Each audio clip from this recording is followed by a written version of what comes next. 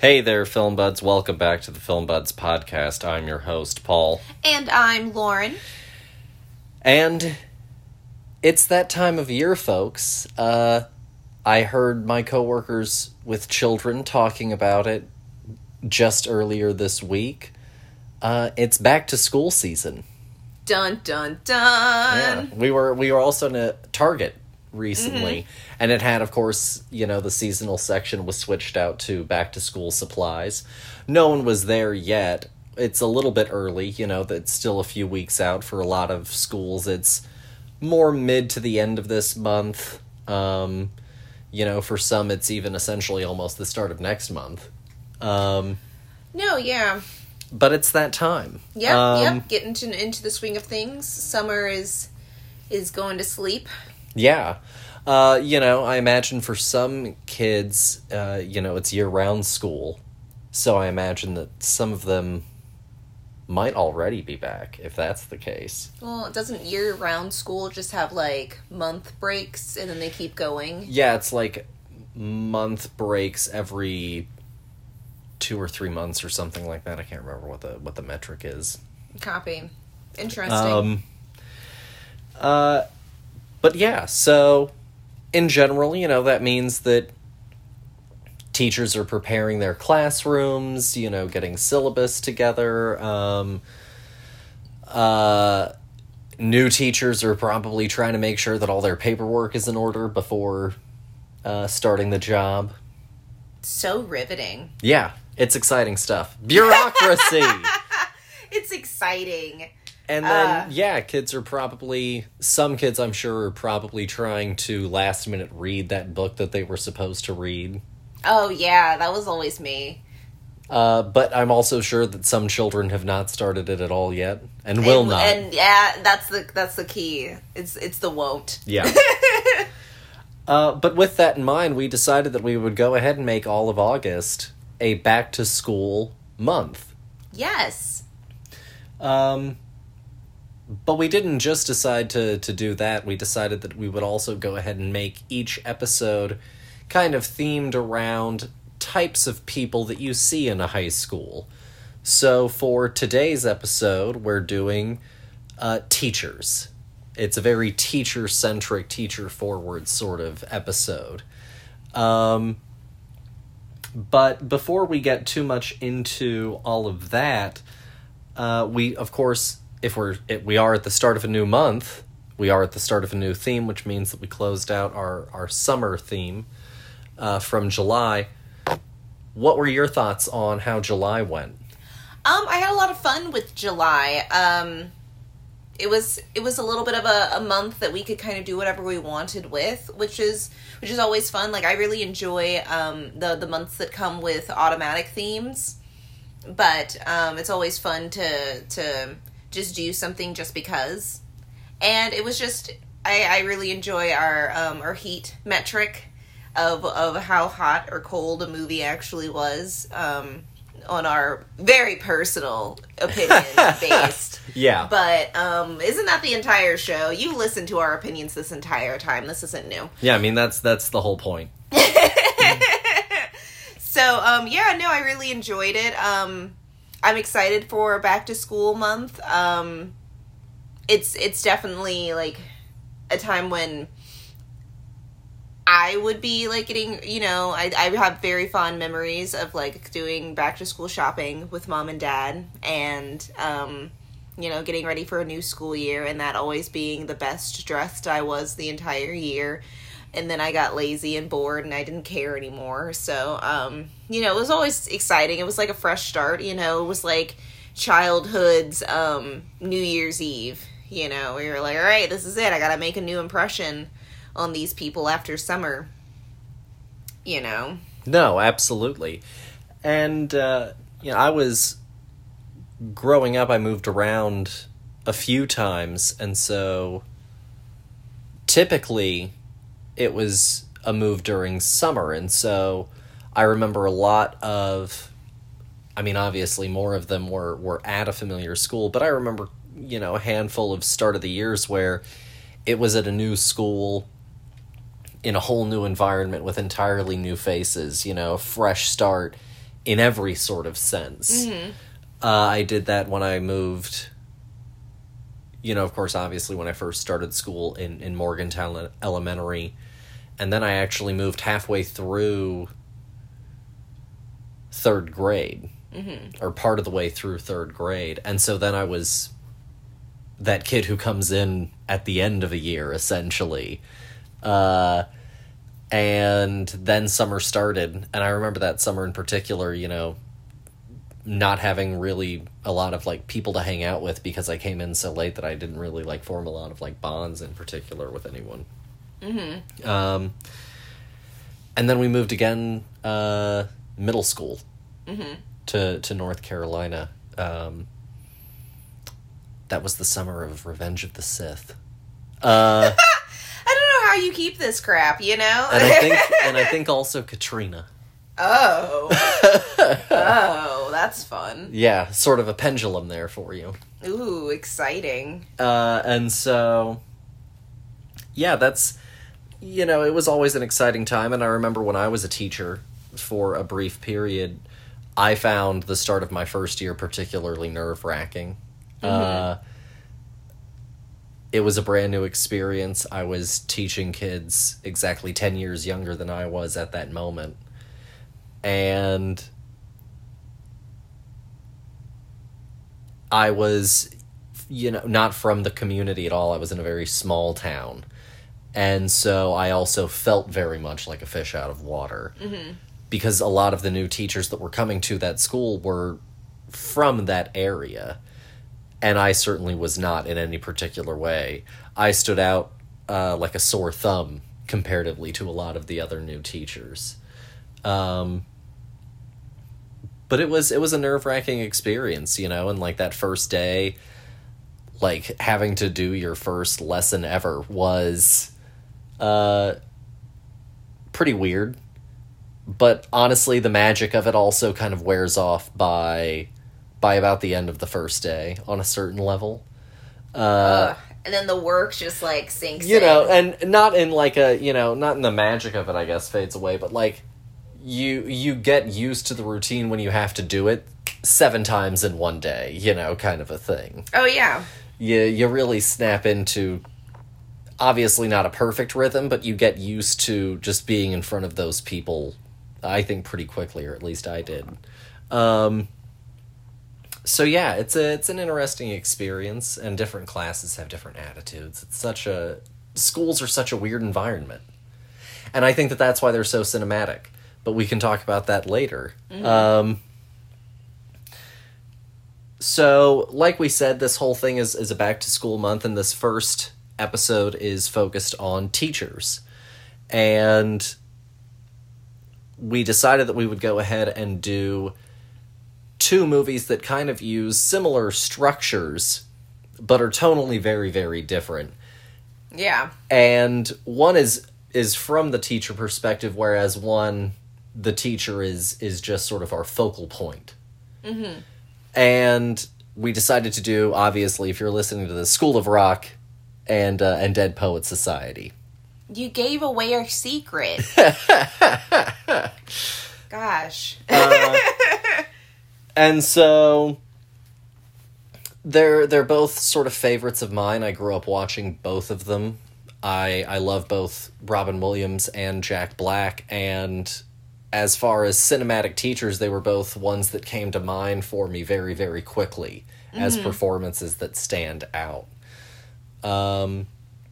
Before we jump too far into that, I thought that I would give y'all just a few little interesting fun facts about education in America. This is going to, per the usual, be very, very broad. Even broader, actually, than usual, because I'm just sort of hitting some interesting general comments. And a few very specific factoids that I found interesting. Okay, I like general comments and specific factoids. Fantastic. So, first off, education was obviously less common, and a lot of people that were literate were really only literate in the sense that they could read the Bible. Because for a lot of people, that's the text that they were taught to read with, if they Well, were taught to read anything. When every book has been burned, other than that one, it's kind of the only thing that you've got. And so, but also a lot of impoverished people in the time didn't have time to be educated. No, because they were working. Exactly. And so for a lot of people, education was much more of a luxury. And really only if everyone had the time, or you could hire someone, or if you did live in a town that had a school. Some parts of New England did have mandates about schools, even as far back as colonial times, about, you know, each community having a school, but also the enforcement of that is, I'm sure, very loose, and I'm also sure that the quality of that experience is very differential. What? And so that's sort of how education was formed early on. And of course, as colonies and U.S. territory spread, you know, certain areas, newer colonies especially, newer territories didn't really have the same laws in place that New England had. And so in places like the South, where you did have a lot of agriculture, you definitely did not have as much education because it was also not mandated in any kind of way. Regarding higher education, America's oldest college is Harvard. It was originally not called Harvard. It was sort of renamed after a donation from a wealthy individual. Named Harvard? Yeah, his last name was Harvard.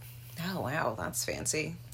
And it was originally sort of began in preparation and function in September 8th, 1636. And the whole purpose of it was to create literate clergymen. Oh. Your school education was very up and down. Your clergyman was your most consistently literate person in a town. Okay. And so our first college was founded with the intent of creating literate clergymen. The character in The Crucible, the like preacher that comes to town that gets bamboozled. Yes. He's whatever his name is. He's a Harvard man. Oh. So New England is much bigger into education in general. Beyond that, part of the other issue is that a printing press had been around, but for at least the first few years of colonial America, the first few decades, a printing press did not exist in the colonies. You know, if people started coming to the colonies in the early 1600s, late 1500s, early 1600s, a printing press wasn't actually established until 1639. Okay. So, also just in terms of people having access to books and that sort of thing, pretty much unless you brought it over or had it shipped over, it's not like anyone was really cranking out materials to be read. Other than the Bible. And so, and again, that was probably getting shipped over. So a printing press didn't get established until 1639, and guess where it got established? New England? Harvard. Oh, how fancy. Just keeps getting fancier and fancier up there. So, and the first printed item considered by most was something called the Freeman's Oath. It was a pledge that all property-owning men over the age of 20 had to take to live in the colony. Oh. Yeah. Where are these American history books? I'd read them. So, some of the early printed documents were catechisms, some school books, legal documents, sermons, and almanacs. Okay. And this, you know, obviously more printing presses got added over time and that sort of thing. and more schools did crop up. More emphasis was put on schools in certain places, especially during certain periods. You hit the Enlightenment in the 1700s. And so you do have some of a shift towards education, but one of the big shifts for education in relation to children comes really with industrialization. Because with industrialization now, there are more families that don't necessarily have to work all of their children on the farm. Mm-hmm. And so at least up until a certain age, potentially, you have more children who are having to be cared for, and so they're going to school for those purposes. You also do have people who are now prospering more in general, and so they're able, on a certain level, to send their children to school in ways that they weren't able to before. And then, of course, as time progresses forward with industrialization, also, of course, comes the shift in emphasis towards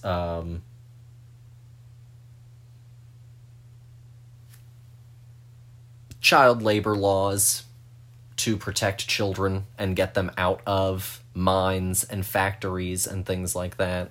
Mm-hmm.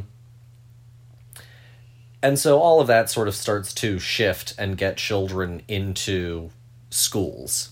But then, of course, also industrialization starts to make printing easier. And the printing press is now an even more capable process. So even more materials of all kinds are able to be printed. Also, by this point, New England has included private high schools, which become the precursor to prep schools. Oh, okay. Which are intended to be a direct pipeline to the Ivy League academies that have cropped up in New England over this period of time. Copy. Education in the South, however, did of course not remain particularly much of a priority. And you did, of course, still have issues exacerbated by the Civil War and Reconstruction. Mm-hmm. And, of course, eventually later on, racial inequality as Jim Crow and segregation started to also impact schools. Mm-hmm. And so education also became a battleground because education, everything happens in a web, it's all interconnected. And so education was, of course, a battleground for all sorts of other issues at the time, and one of those, or has always been a battleground for relevant issues occurring at the time. And so segregation became one of those as well. Schools became segregated. Then,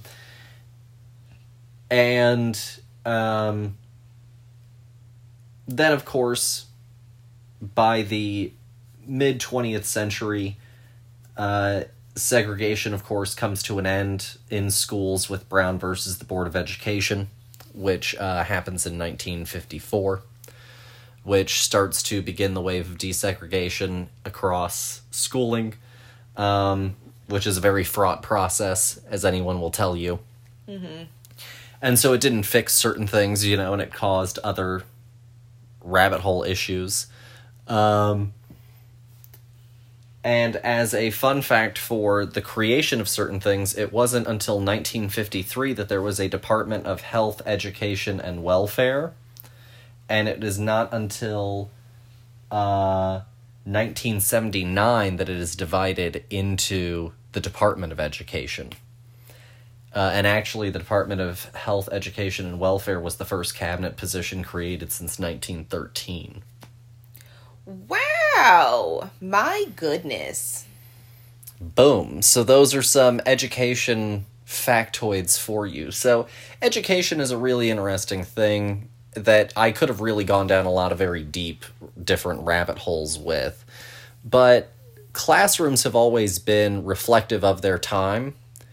And some of the fraught issues of any time happening are also being discussed and targeted at, children and that sort of thing. There were think about, like, duck and cover. Right? That's the nuclear fear penetrating the classroom. So you see these kinds of things. Dare. Yeah. The war on drugs entering the classroom. So that's very reflective across the history of education. And so it's a very complex place. Schoolrooms are very complex places. Teachers are in... once upon a time, it was referred to as en loco parentis, which was essentially like in acting as a parent. You know, you were the temporary custodian and guardian of these children for a period of time. That was kind of what was used for a blip as justification for corporal punishment in the classroom. And so you were acting as their guardian. And so... it's a very complex thing, and over time, education has been well-funded and defunded, and programs have been added in. Part of the reason we have so much math and science is because of the space program. And so... And look at how much stuff we're still doing in space. And the Cold War and that sort of thing, and wanting to be able to create bigger and better in the face of the Russian menace. And so... And the Red Menace at large, right? Both... Maoist China and communist Russia. And so those were some of the ways that it penetrated and seeped into the classroom. And so it's always gone through these ebbs and these flows of being, fraught with policy. Even though at its core, it's intended to be a place where children are able to grow, ask questions, develop, be exposed to new ideas in a safe way, and flourish, and figure out who they are as they become an adult, because at 18 they're going to step out into the world, and they need to have some sort of foundation of what they are before having to do things like decide if they want to go to college or sign up for the military or become a janitor and be happy with that. But you have to go and create some sort of foundation of a rounded whole person that also arrives at all of these thoughtful decisions at a place of having some capacity of being an autonomous person. By the time that they turn 18 and graduate, you should have some foundation of what functionally looks like the beginnings of an adult. In theory. In a perfect world. In theory. Yeah. But in actual practice, especially, it's a very difficult job. It's very underfunded. And teachers have a very hard time, and I think that teachers definitely get cast into different camps. And so for our first teacher that we'll talk about, we've got, of course, the inspiration. This is the stand and deliver kind of teacher. With Dead Poets Society, you've got the exemplar of inspirational teacher. And so let's go ahead and start jumping on into our first teacher, Mr. John Keating, in Dead Poets Society. Let's. All right. So the film was released June 9th, 1989. It's 2 hours, 8 minutes. It is PG. The plot is maverick teacher John Keating uses poetry to embolden his boarding school students to new heights of self-expression. It is directed by Peter Weir. It is written by John Schulman. It stars Robin Williams as John Keating, Robert Sean Leonard as Neil Perry, Ethan Hawke as Todd Anderson, and that's pretty much all that I got for you. So, dear, why don't you go ahead and take it away, since they've heard me ramble and wax poetic long enough. Wax poetic. It's almost like he planned that joke. Okay, Dead Poet Society. I had never seen this movie before or heard of it. This was not a staple in the household of my upbringing. I'm definitely more familiar with Robin Williams' like comedic stuff than his more dramatic things. I'd say just kind of like as a broad scale. Your mom likes Patch Adams. Is that correct? I believe so. I mean, I've never watched Patch Adams with her, so. Well, there we have it, I guess, also. Fuck me. Well, I mean, it's also, you know, the availability of the item at the time. You know, back in the day, it was a lot harder to get access to something. You know, you either had to come on TV or you had to own it. No, for sure. So, and we did not own Patch Adams. But this movie was truly touching. It was really hard at points, but like also very inspiring, and some of the things that I loved about the school that we went to, honestly, you know, going to an arts program, you really felt you know, taken care of, free to do what you want to do, though, like, and figure out who you want to be as a person without, you know, any true judgment from anybody. And I thought that this was such a beautiful story of these young boys basically making personal decisions of whether or not they were going to allow somebody else to plan their lives for them. And each of their stories are different, and each of the things that they're fighting against is unique and individual, and they all approach it in different ways, but it's all thanks to the inspiration of this amazing teacher played by Robin Williams, who does a phenomenal job. But also, I think that the best comedians make the best dramatic roles as well, because they know how to get to the harder places, which is comedy, and make that an honest and true funny moment that, like, bringing something heavy to the table isn't going to be an outrageous ask of them. And no, I thought that this movie was really sweet, and really just one of those coming of age stories that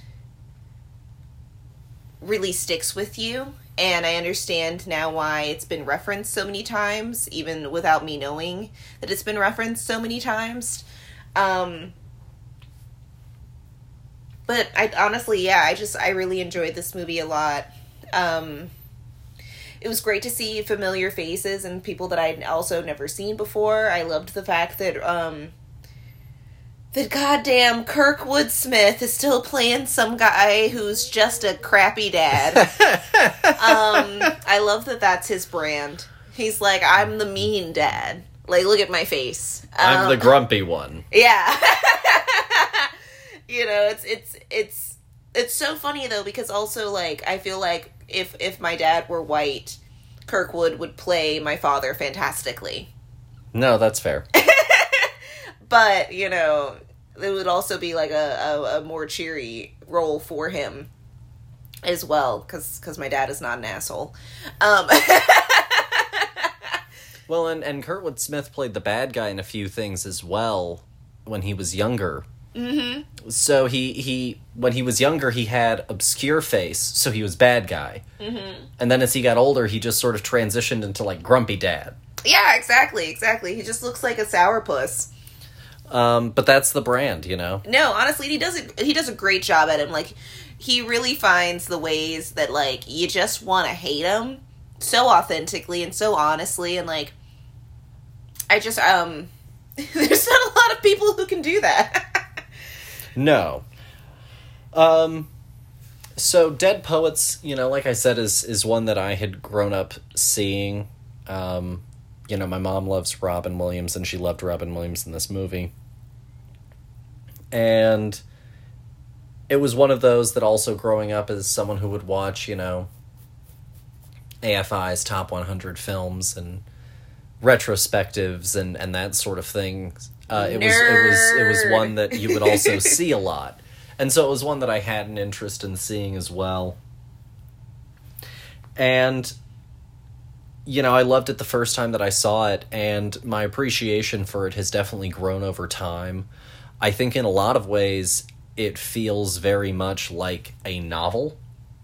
I think that's fair. And I think that in some ways, the reason that it also sort of especially caught for a certain generation is that it hits a similar sort of itch to Catcher in the Rye.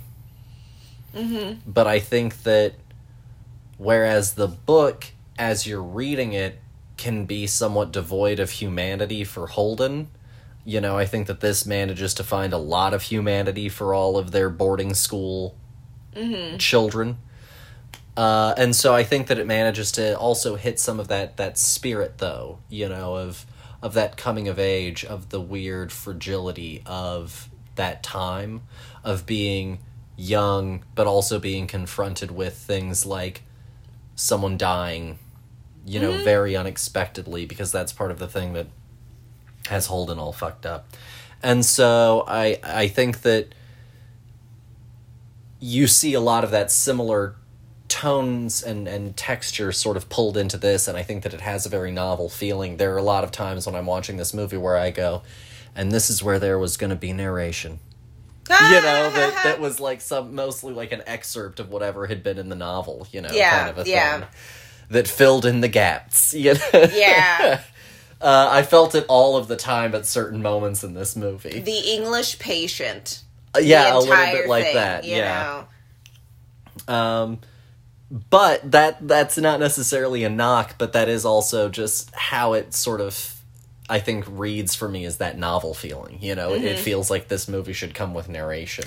No, yeah, I mean, this movie feels very, like, epic and grand, almost like, oh god, like Downton Abbey or something, you know, very, like, Emily Dickinson wrote this or something, you know, it's very, very posh, very, like, polished, upper-class society. We've got, like, Bill Pullman, you know, doing the narration for, like, the old man version of Ethan Hawke's character. No, yeah. exactly. You know, it's very Stand By Me with the like monologue at the end of where they are now, you know, the Sandlot. Precisely. Yeah. So no, I get what you mean. And like honestly, for it being 2 hours 8 minutes, it doesn't feel long it breezes through it. Yeah, it feels you know, your attention is with this movie the entire time, and I think that it could have been worse. But if it was, you know, written or done by a different team, I think that it would be a longer slog if it wasn't so fucking charming. Well, and much like difficult parts in Shakespeare, you do, to your point, have to land the John Keating part. Because if you put a different actor into that position, does this movie work as well anymore? I don't know. As much as I love someone like Steve Buscemi, does Steve Buscemi work as much anymore as John Keating? It would be, of course, a very different John Keating. No, yeah. But I'm not sure that you could do some of the things that you do to the same degree that they're able to do them with Robin. No, yeah, and honestly, I love Robin Williams. I think that he's a phenomenal performer in every aspect. But there are also things that are very much a Robin-ism, and I don't get distracted by the things that are very blatantly Robin about his performance at all. I think that they blend really nicely into what he's doing, because, you know, Robin can be goofy. He loves to do voices. He loves to do, you know, outrageous body postures and all of this, that, and the other. And not every performance needs that. And I think that it's sweet and fun that he found a way to still bring the things that we love about him into this organically without it being overpowering to the character. No, absolutely.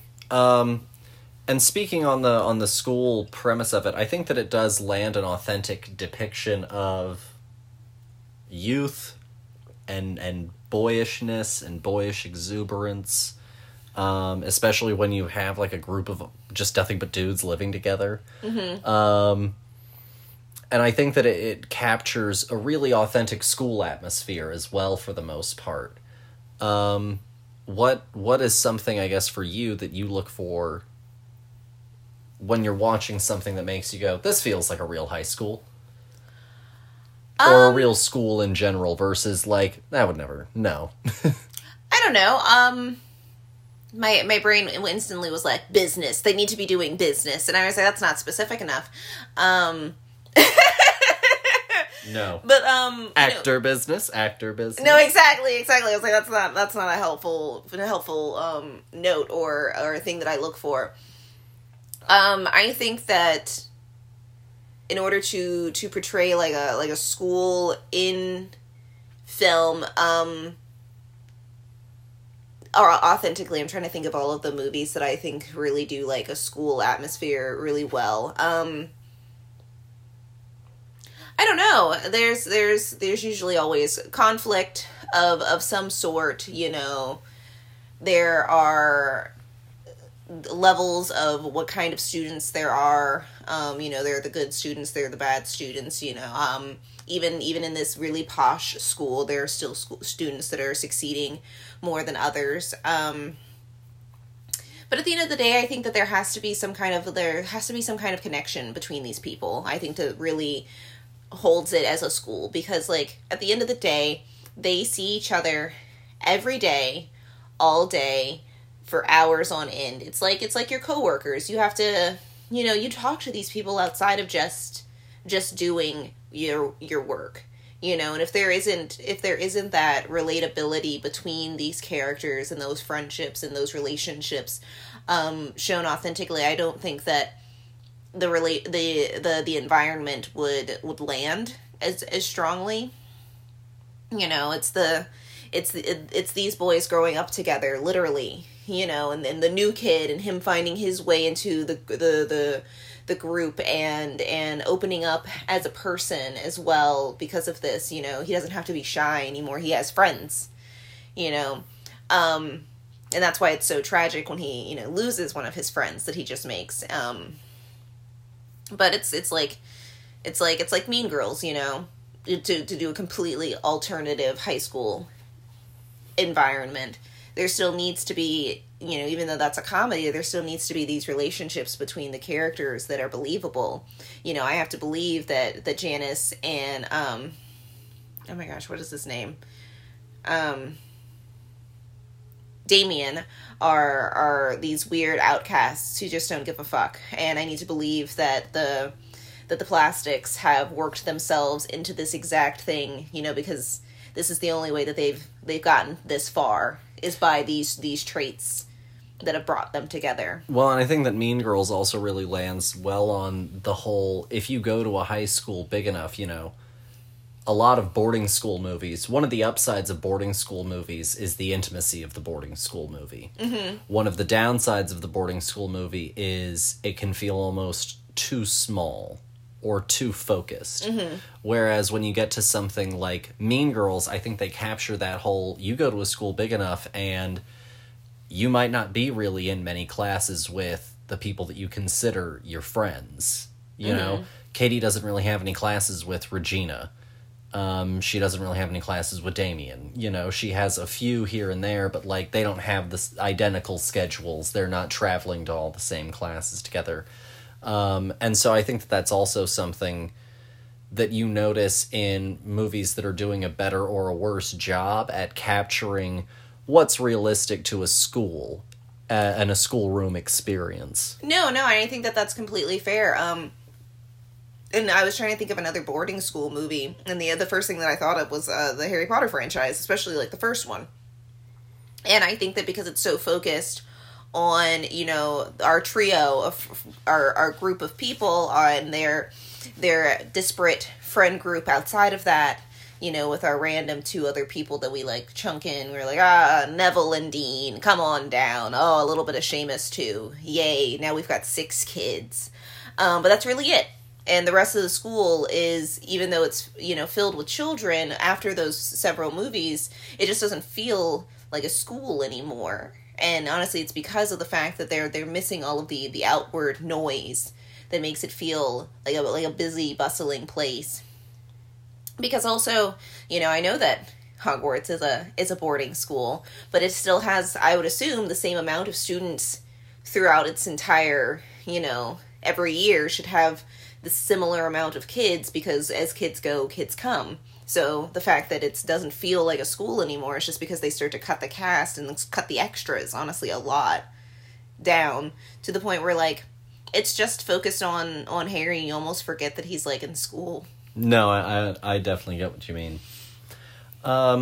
So if you had to rate Dead Poet Society out of 5, what would you give it?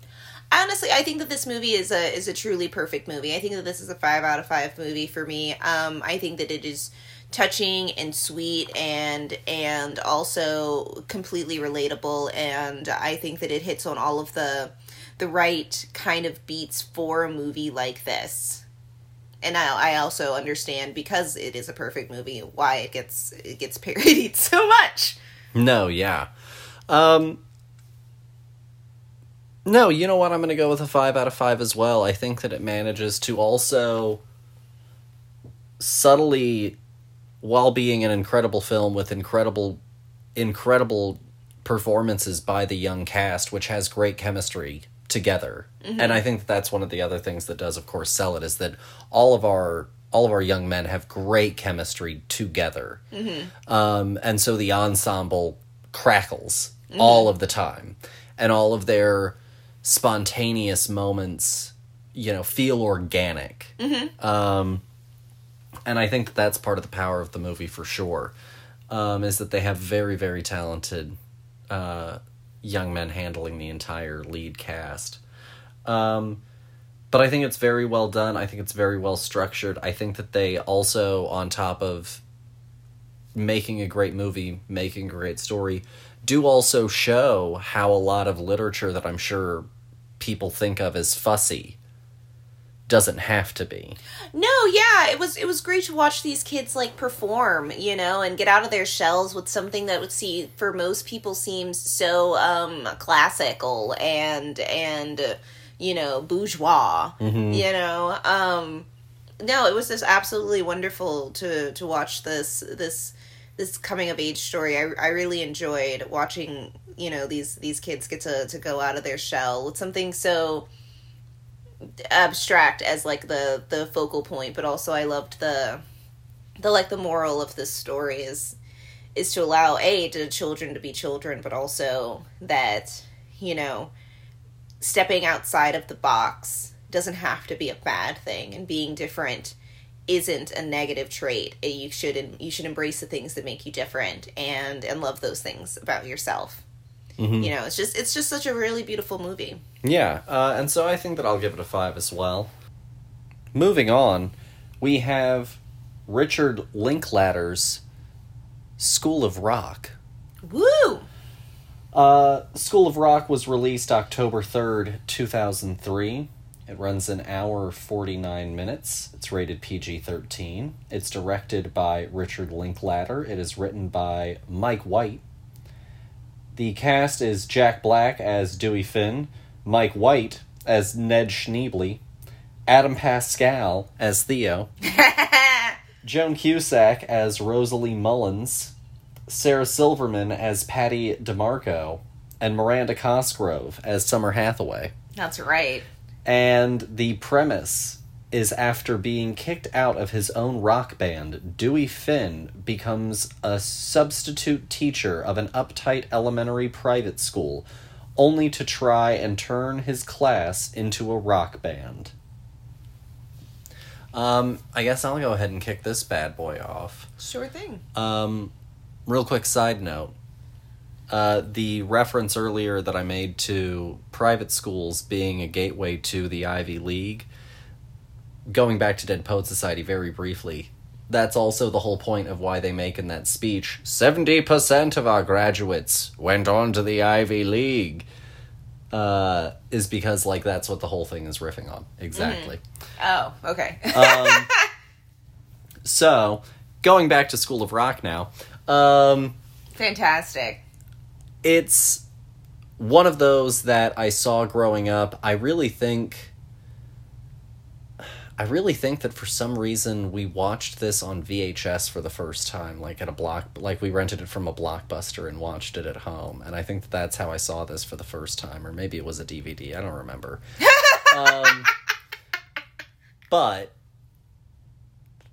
medium aside, I remember watching it and just really thinking that it was so exciting. And this is, I think, one of the first movies that also really got me into Jack Black as an actor. I don't think that I had really seen a lot of his films before this point. This was also one of the first Richard Linklater movies that I saw. And so, for me, this was a movie that I really, really loved. And it's always one that every time I go back to, I have just as good of a time every time. Oh, you know? Yeah. It's a routinely enjoyable film. And I think that is because it knows that it is structurally riffing on both Dead Poets Society and Music Man. You know, it's sort of the lightning rod of the inspirational teacher, but also the fraudster story. Because the fraudster has to come in and razzle-dazzle you and get you to buy into his idea, which is kind of exactly what a inspirational teacher has to kind of come in and do. And I think that it does this really great job of walking this fine line of making Dewey, who could be a scummy character, a likable one. And I think that it's a very, very successful overall movie. And I think another part of that is also the fact that Richard Linklater really took the time to cast the thing right in terms of the youth cast as well. Oh, yeah. No, for sure. What about you? I love this movie. I think that this movie is a hoot and a blast and just a razzle-dazzle good time, honestly. I always really enjoyed watching Jack Black movies growing up. I thought that he was really, I enjoyed his amount of energy, you know, as a performer and a dramatic child at birth. You know, being able to be so flexible as a performer, I always really enjoyed. So the fact that he's basically like a living cartoon was really appealing to my small, fragile mind. But I don't remember when I actually, like, watched this movie. I don't remember, like, watching it in theaters, but I do remember watching it very, like, shortly after it coming out. And I just fell in love with this movie. I wanted to be in this movie so bad. I wanted to be one of those kids. Because when this movie came out, I was 10. You were, like, probably 11 at the point. But that's neither here nor there. I wanted to be in this movie so bad. I thought that this movie kicked ass. I loved the idea of being a performer. And this just was, like, the movie for me. And it still slaps. It's so good still. It's absolutely fantastic. You know, there are times when you want to watch something that you grew up loving and you're like, oh God, but what if it's garbage now? Like, what if it's really racist and I didn't know because of my young, fragile child brain and the fact that the early 2000s was a different time, man. But no, it still holds up. It still holds up great. Yeah. Absolutely fantastic, and it still works as like an inspirational teacher movie as well. It's just in a different kind of way, but to your point, this is very much like Dead Poets Society in the sense that it's this rebellious teacher energy bringing, you know, rebellion to these very molded and perfect children. Exactly. And I think that's a really interesting storyline. You know, the idea of bringing it's like Footloose, you know, bringing dance to the town. Exactly. And it's also poetry and music. Yeah, they're brothers, you know? They're completely the same, just one has an actual beat and you know, music underneath it, whereas the other one is just spoken. But you can do it's the exact same structure for the most part of song lyrics to poetry. Song lyrics gets to be cheaper sometimes because they get music added to them. Justin Bieber, I am looking at you, baby, baby, baby. Ooh. But no, I'm to your point, this is completely parallel with that kind of idea that you can express yourself through this medium, and understanding the value of this form of what you understand it. You know, it's because like in Dead Poet Society, he's an English teacher and he focuses on poetry because of its variety. And Jack Black is a person who has been touched by the rock gods and just wants to rock and roll, and sees these very talented musician children, but you know, that's boring, and let's spice it up because also I have my own kind of crappy plan in mind for all of this. It turns out good in the end, guys, but if you haven't seen it. But no, this movie's super charming. And to your point, like, all of the kids are great. The cast is fantastic. I love how they kind of like even parallel the character tropes where it's like the really uppity child who's like the perfect achiever child who, you know, needs to get the rod unshoved from their butt. Then there's the kid who's being pushed around by his parents, but he just wants to be an artist. Yeah, Zach is kind of an amalgam of sort of Neil and Todd. Combined into one. He's got the bad dad of Neil, but he has the shyness of the Todd figure. Yeah, and then needs to be pulled out of this whole how, you know, shy. The drummer is our Nawanda.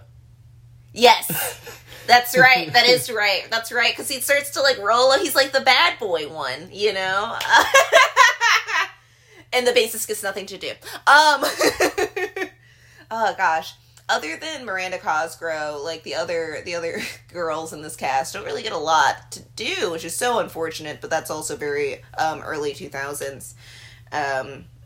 To now, to before, to always. No, and I think that, you know, part of the authenticity of what's on screen is the fact that they did get, if I'm not mistaken, you know, musically talented children. And so that also is, of course, what you get to have on screen.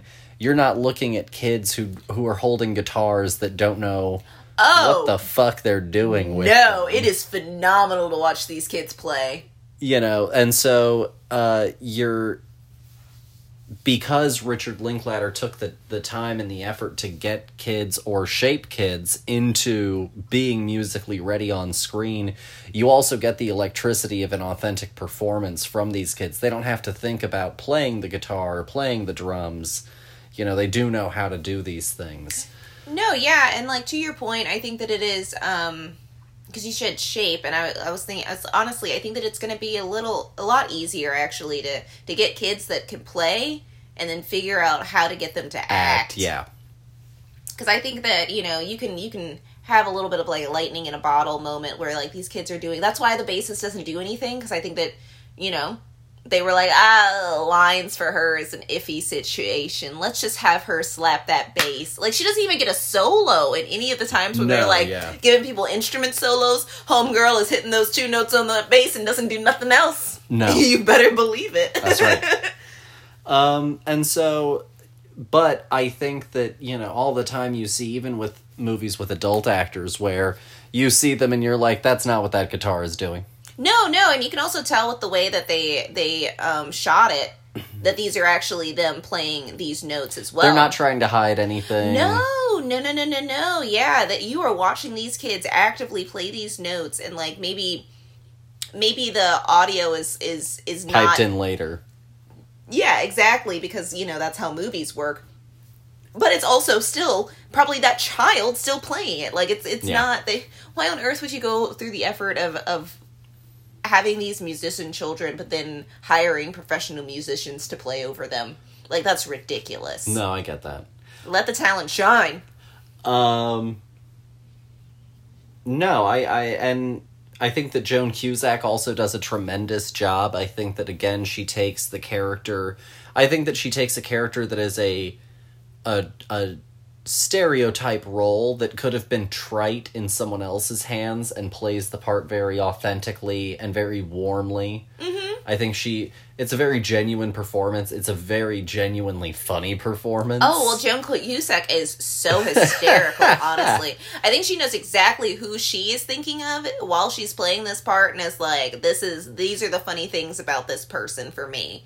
You know, like, she really nails it on the head. So good.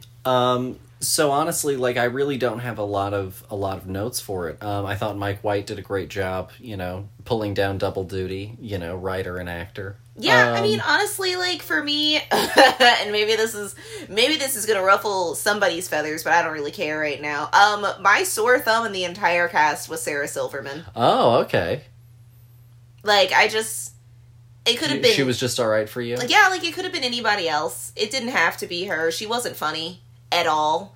And I don't know if she was ever trying to be, but I just felt like that character was just sitting so hard and just being annoying that there was just nothing really likable about her. No, I understand that. It never felt like her barbs with Dewey were ever playful. Yeah, exactly. To the point then that they turned negative. Like, I felt like every time she was just, like, constantly being like, me, like the naggy girlfriend. Yeah, they really did, like, properly put her in a nag role. Yeah, you know, and I feel like if it was somebody else, it would have been a little bit less abrasive. That's fair. You know, because also I think that character is the same type of character as the, oh gosh, I don't remember her name at the moment, but the mean girl in, Legally Blonde, the brunette. Yeah. You know, like, there are still likable things about her. She is still, like, our mean person. Was Judy Greer not available? I mean, honestly. It was the early aughts. She was working then. Yeah. Put Judy in more things. Do put Judy Greer in more things. Judy Greer deserves it. So, what would you give School of Rock out of 5? Even with Sarah Silverman giving me the why are you here vibes, I still think that this movie is a perfect film. I think that this movie is an absolute blast. It still kicks ass and is totally worth a 5 out of 5 gold stars. No, I think that's fair. Going back and touching on your point about comedic actors, you know, I think that a lot of comedians will typically pick up something to make a part of whatever their comedic persona is. Or they will take something that they already like and blend it into their comedic persona. Okay. And I think that what both of these movies did a great job with is taking each of our comedic actors' comedic traits and comedic skills and using those as the bedrock of that teacher performance, you know? Mm-hmm. And so I think that it allowed Robin Williams to do his voices great and be energetic and wacky. And here, similarly, Jack Black got to be energetic and wacky, but also, of course, got to be as musically talented and able as he is. Yeah. Because he is such a truly talented musician. Honestly, oh gosh, okay, what's the movie that Jack Black did? Tenacious D and the Pick of Destiny? That, yes. This had all of those vibes in it, but, like, obviously the child version, even though it's rated PG-13, okay, sorry. One random toe out of my original idea. The fact that this movie is PG-13 and the other movie is PG is purely because of the times, because honestly, at the end of the day, I think that both of these movies should be rated PG-13. Because otherwise, if the other one gets to be PG, then this movie gets to be PG. It's either they need to be either or. Yeah, exactly. Either they're both PG or they're both PG-13. Because I think that it is ridiculous that School of Rock, that has a mostly child-based cast, regardless of them doing, like, adult themes, or whatever, I think that this movie is perfectly appropriate for children. Mm-hmm. And I completely don't remember my other original thought. That's all right. But yeah, totally fine. No, I think that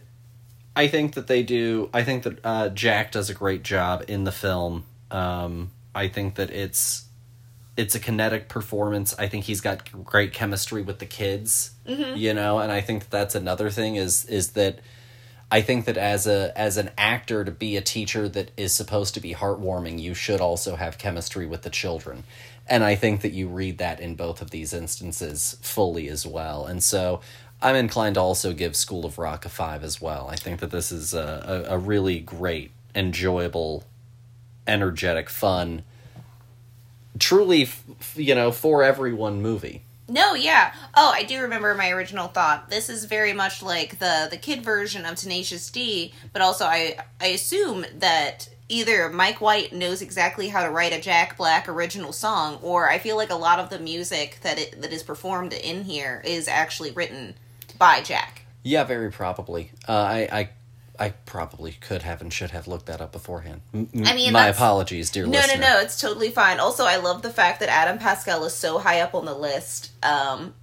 You know why. I do know why, but he is in 3 scenes. His agent took care of him, don't you worry. Oh, yeah, no. We take care of our talent here. And so... he gets to be right after Joan Cusack. Before we jump into our last little discussion, I do have, I guess, one quick question. What do you consider, what qualities do you look for in someone for you to consider them a good teacher? And name a teacher that you consider one of your most inspirational teachers. Okay, what makes a good teacher? I think a good teacher has focus, but is malleable, to the situation of what your students need in that moment, but also is kind of like the lightning rod of the room. Like if you're in a bad mood, if you're not willing, if you don't want to teach, then why should I want to learn? Mm-hmm. Kind of thing. Like if you're not excited about coming in here and doing this, then why should I be a part of this either? And I think that also having an actual understanding of your subject as well is super important, because you can be a teacher of a subject and not know anything about it, Mm-hmm. I do a job all of the time, daily, that I only know my portion of what I'm doing, and that's it. And I feel like that's a little sketch. But I think that teachers should totally know, their subject through and through, so that way when they do get those weird questions from students, they actually have an answer for them. More like Robin Williams's character than Jack Black's. But having this depth of this wealth of knowledge, I think that is always important as well. And I think that my most inspirational teacher, the teacher that I think about the most, was probably Mr. Calvar, my chorus teacher in high school. I was in awe of this man. He was the most talented person, not in he was the most amazing singer, but he had a mind that understood music like nobody else's that I had ever seen. And I truly was so impressed by him, and the fact that I got to work with him closely for so many years. I knew exactly what I wanted to do when I was growing. I knew that I was in good hands as a performer with this person, with this man. And he was a great person to be around. Also, in off hours as well, he was super personable, super funny, and when I wasn't doing my best in LA, he was right beside me the entire time. So I think that being being a reliable, trustworthy force is also very important with being a teacher. Because at the end of the day, outside of the house, you're the only you're the next adult that this child has in their circle, and sometimes you get the things that parents don't get to see. And, I think that should be taken with respect and with honor. And, I think that those are the things that make a good teacher. No, I'm in a lot of agreement with what you said. you really should know your subject as thoroughly as you humanly possibly can. And you should always be trying to learn more about your own subject. You should definitely be trying to remain ahead of any student that you have in the future. I think you need to also... You need to be able to handle hard moments with grace. You know, you don't have to be perfect, but you do have to sometimes, to your point, deal with things that other parents don't have to deal with, you know, with their child. You sometimes have to deal with the meeting point of children and a lot of different temperaments coming together in a very particular environment. And some of those dynamics don't mesh well. You have to be able to read a room, you know, and I think that's another thing about being a comedian, you know, and playing a teacher. You have to be able to read a room to an extent. You have to be able to spot who's doing, you know, who communicates with who better than others.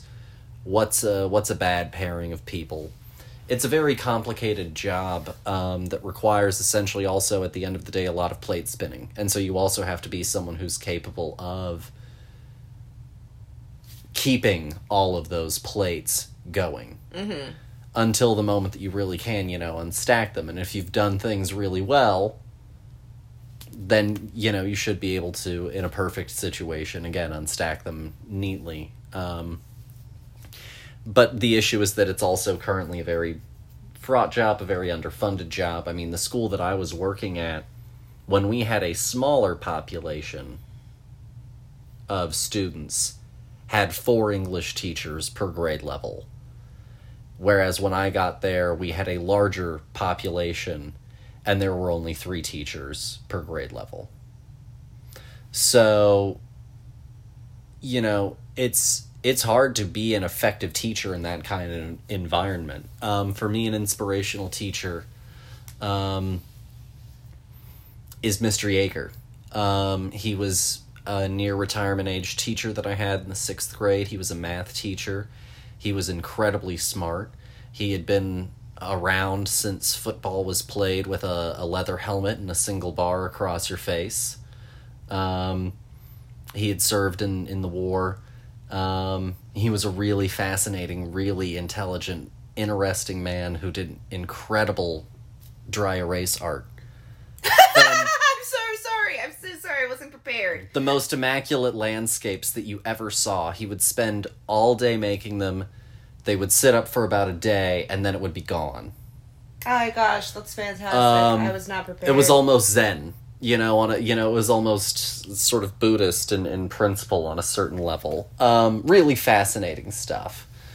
And he was a very patient man who also, like, when he saw students were struggling, knew how to sit down and help them and would reach out to parents. And he was a trooper. He had a student, like, dislocate his arm and, like, do some soft tissue damage when he tried to break up a fight. At his old age. And oh my gosh. He taught through the rest of the year because he didn't want to take the time off for the surgery. And so he taught through the remainder of the year. And he was a really cool guy. I liked Mr. Yeager a lot. And so that's I think my inspirational teacher. And he saw that I was having a hard time, and he helped me really get a better grip on math. And, like, if you want an example of, like, great math teaching versus bad math teaching, 8th grade I had a teacher, or 6th grade I had a great teacher that I loved. Got along with him great. He worked hard. He worked with me. Incredible teacher. 7th grade had a woman that I just ran headlong into.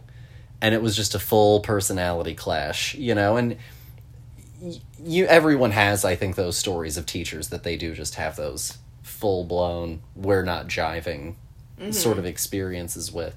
And I could be a really stubborn shit. And so I dug my heels in hard, and I ended up having a terrible time in 7th grade math. Yeah. So that's the kind of varied experience that you can have, you know. And it's a hard job. And you know, I certainly don't blame any teacher that starts and then leaves, because it's a difficult job. But yeah. With shit pay. But that's kind of all that we have for that part of the discussion.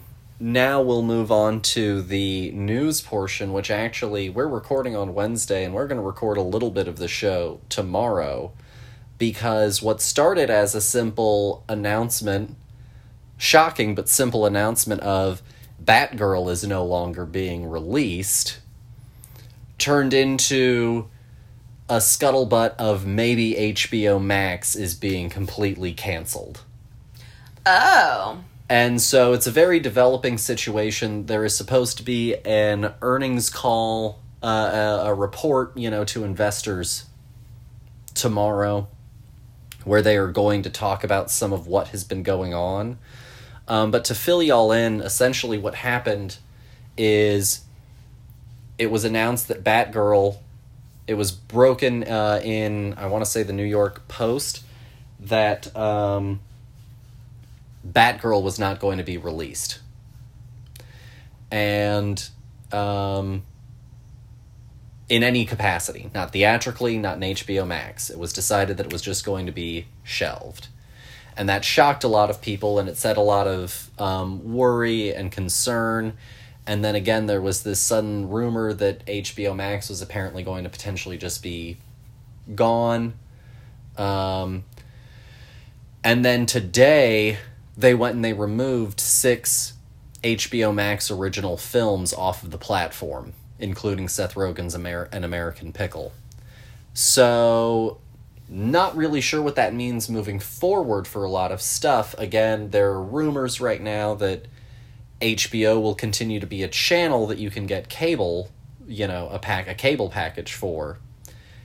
Well, that just sounds like death for them. And all of their HBO content is going to then be a tab in Discovery Plus, and they'll no longer make any HBO Max original content. All of that money is going to now go toward continuing to make reality TV sort of content for the Discovery app. So it's a very uncertain situation. This might mean the end of things like Peacemaker, the show. It might mean the end of things like Harley Quinn. So it's very, very uncertain what all is happening. There are rumors that like 70% of the staff is going to be let go. It's a real...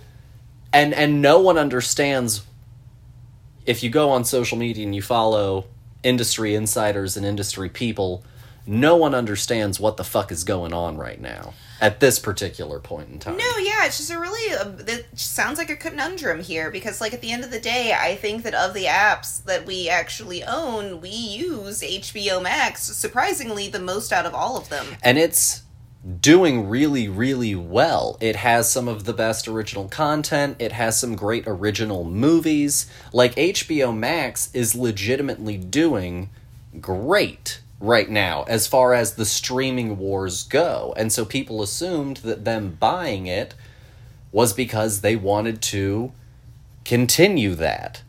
Yeah. But so far it seems that they're wanting to just hawk what they can, melt the thing down, pay off some of the taxes of the purchase with what they make. That's one of the rumors about what they're going to do with the Batgirl movie, is that they're writing the taxes off on it, which will make it so that they legally can never release it or sell it to another studio because they took the tax write-off on it.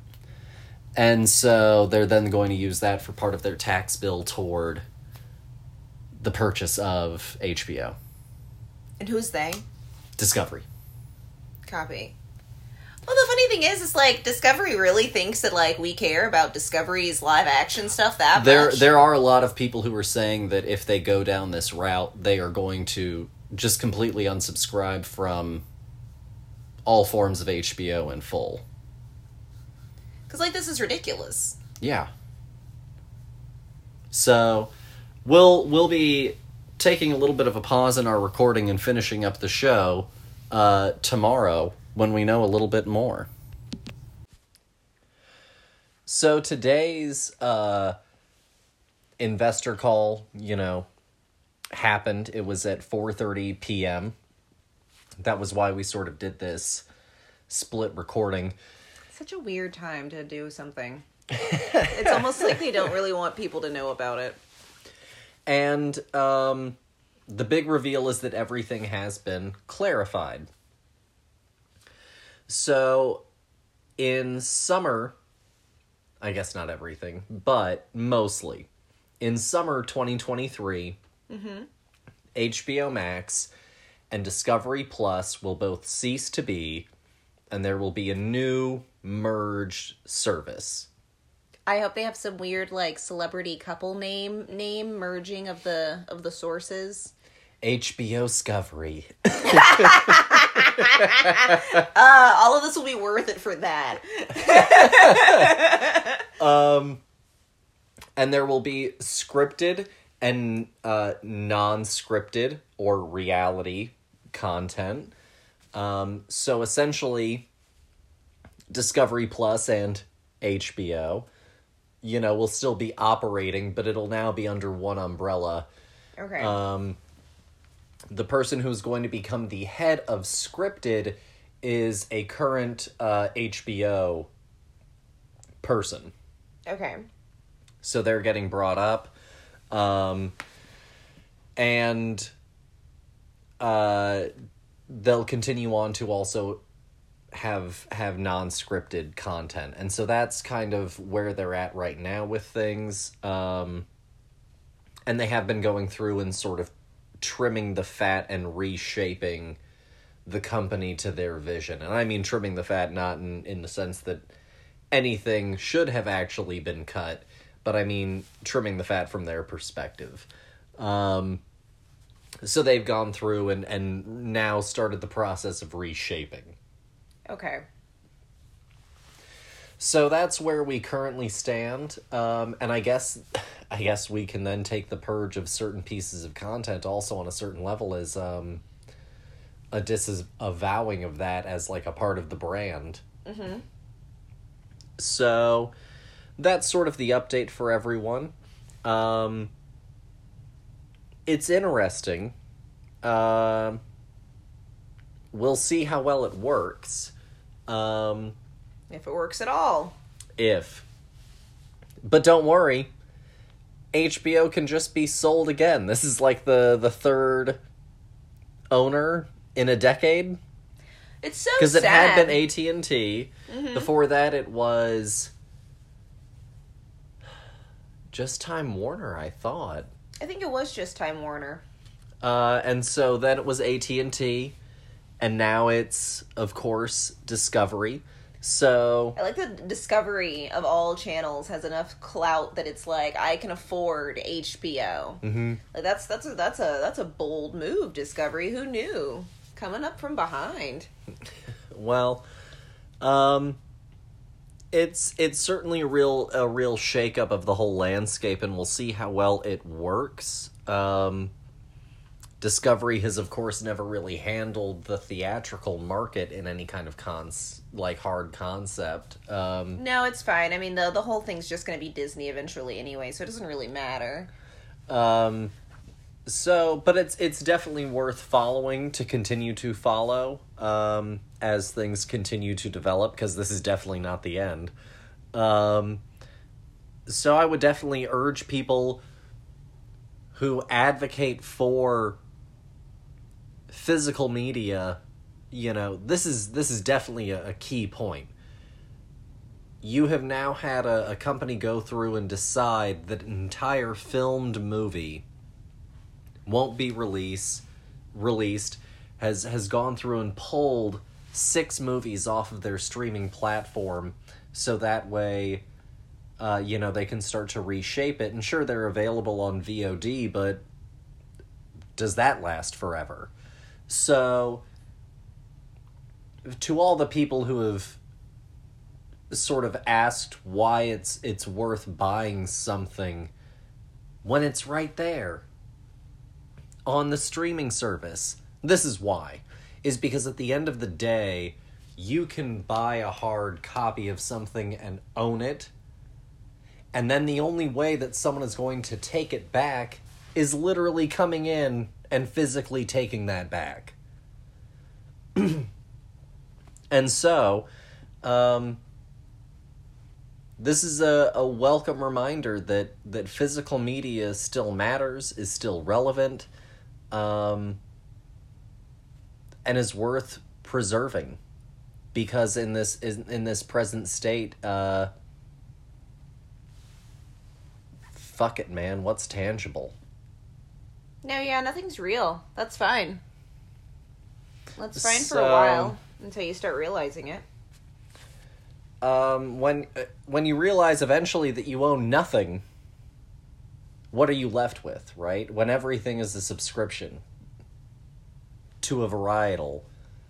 Or you think you own something, but then the platform decides that they're going to get rid of it, so it just get wiped from your device. Yeah.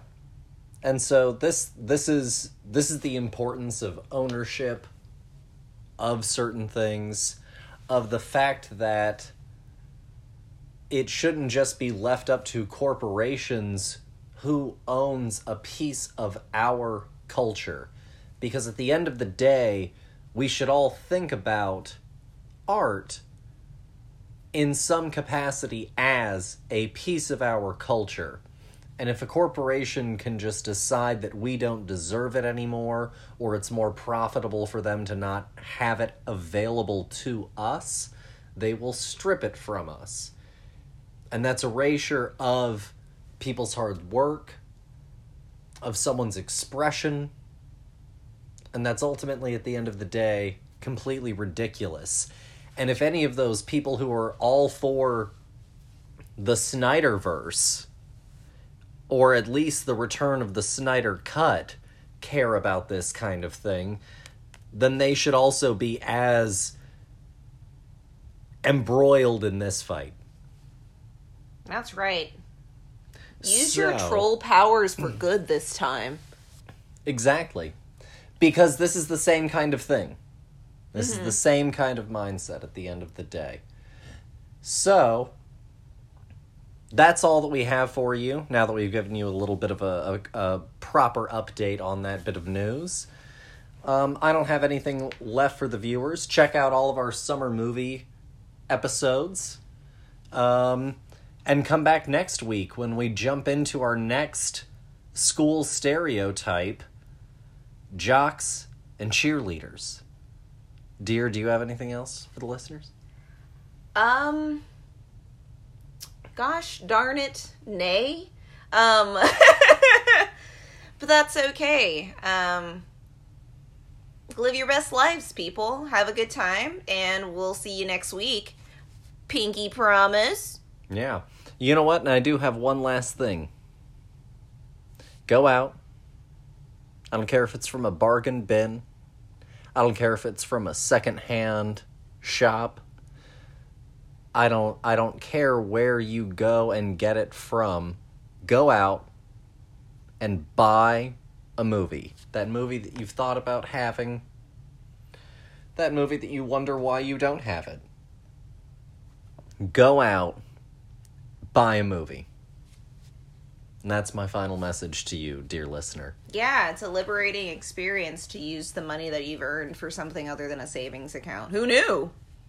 Well, and it's also just good to have something that you love, something that you connect with, something that is emotionally resonant that then you can go back to and access regardless of any subscription, as long as you've got power and a player. Power and a player indeed. So, that's my final message to you, dear listener. I hope that you enjoyed the show. I hope that you had a teacher that was good. If you have a teacher that you're still in contact with, also go and reach out to them. I'm sure that they would appreciate it. Come back next week. We'll talk to you guys later. Bye.